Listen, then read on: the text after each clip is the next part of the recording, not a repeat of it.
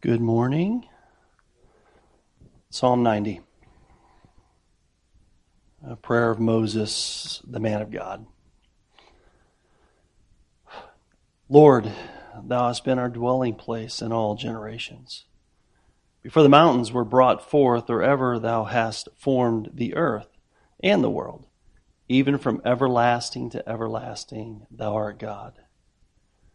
Turn man to destruction and say, Return, ye children of men. For 1,000 years in thy sight are but as yesterday, when it is past and as a watch in the night. They carry them away as with a flood. They are as asleep in the morning. They are like grass which grows up.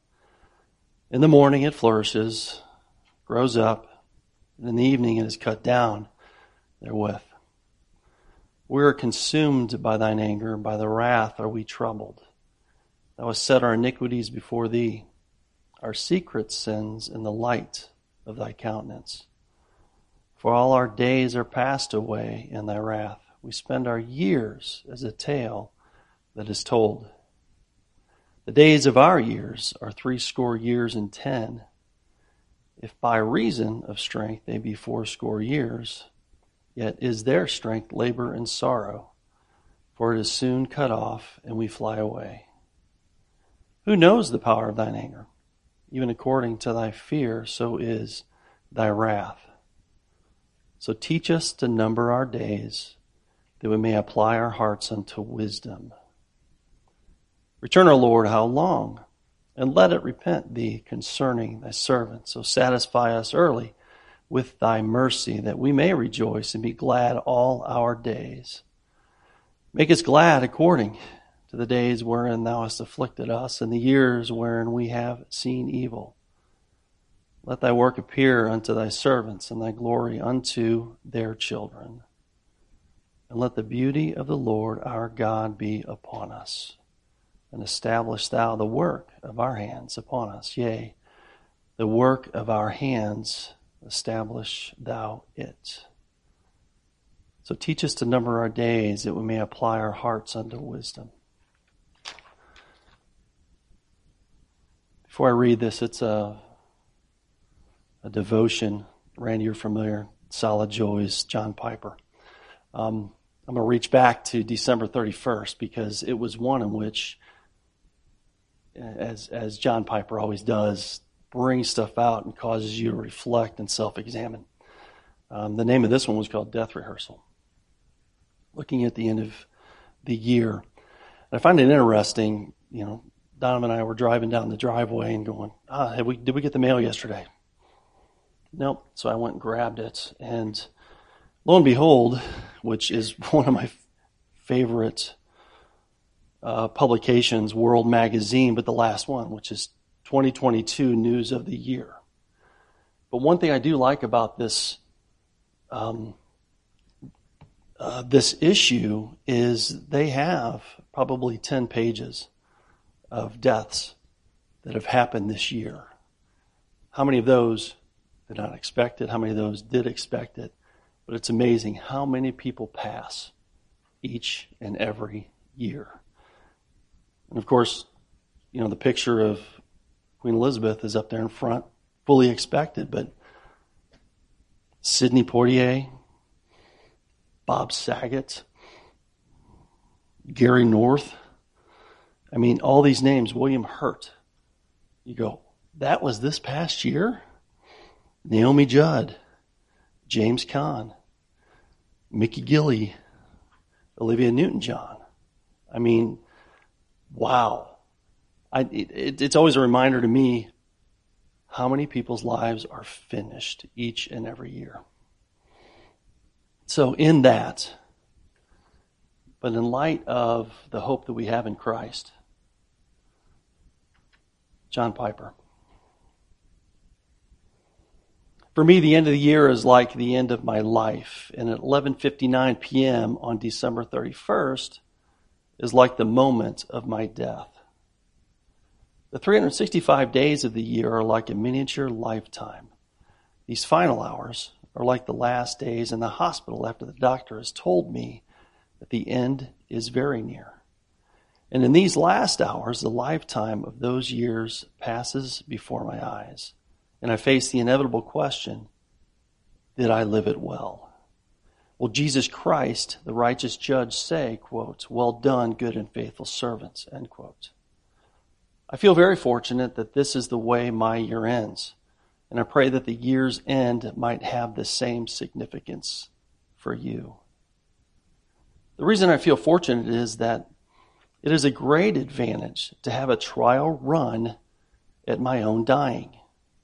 It is a great benefit to rehearse once a year in preparation for the last scene of your life. It is a great benefit because the morning of January 1st will find most of us still alive, at the brink of a whole new lifetime, able to start fresh all over again. The great thing about rehearsals is that they show you where your weaknesses are, where your preparation was faulty, and they leave you time to change before the real play in front of the real audience.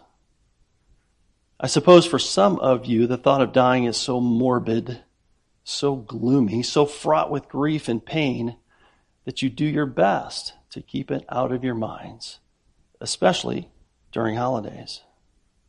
I think that is unwise, and that you do yourself a great disservice. I found that there are few things more revolutionizing for my life than a periodic pondering of my own death. How do you get a heart of wisdom so as to know how best to live? The psalmist answers, you sweep them away as with a flood. They're like a dream, like grass that is renewed in the morning. In the morning it flourishes and is renewed. In the evening it fades and withers. So teach us to number our days that we may get a heart of wisdom. Psalm 90, 5, 6, and 12. Numbering your days simply means remembering that your life is short. Your dying will be soon. Great wisdom, great life-revolutionizing wisdom comes from periodically pondering these things. The criterion of success that Paul used to measure his life was whether he had kept the faith. Quote, I have fought the good fight. I have finished the race. I have kept the faith. Henceforth there is laid up for me the crown of righteousness, which the Lord, the righteous judge, will award to me on that day. And not only to me, but also to all who have loved his appearing. End quote. 2 Timothy 4, 7, and 8. Let this be our test at year's end. And if we discover that we did not keep the faith this past year, then we can be glad, as I am, that this year-end death is probably only a rehearsal, and a whole life of potential faith-keeping lies before us in the next year. So as this is one of those areas that, Lord help me, as I get closer to glory, and I'm grateful for that. Die is gain. To die is gain. Keep that in mind. We don't know what our tomorrow holds. And even in light of, again, communion, it's through Christ that gives us that hope. That even at the end of our days, we can praise God and thank Him. This isn't the end. Let's pray. Lord God, you're good. Again, Lord, again, granting us another Lord's Day, another Sunday to gather together as a body of believers to worship you. Lord, to sing praises unto you and have the freedom to do it. And even more than that the Spirit within us has driven us to delight in these times. Help us to be grateful to you for that. As we continue to sing praises, help us to consider even the lyrics that we sing. Don't let those pass by.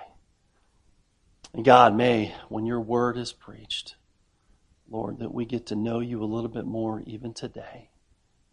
Just be grateful and praise you for who you are and how you've saved us. And Lord, praying for others that you would reach and change their hearts. Thank you, God. It's in Jesus' name that we pray.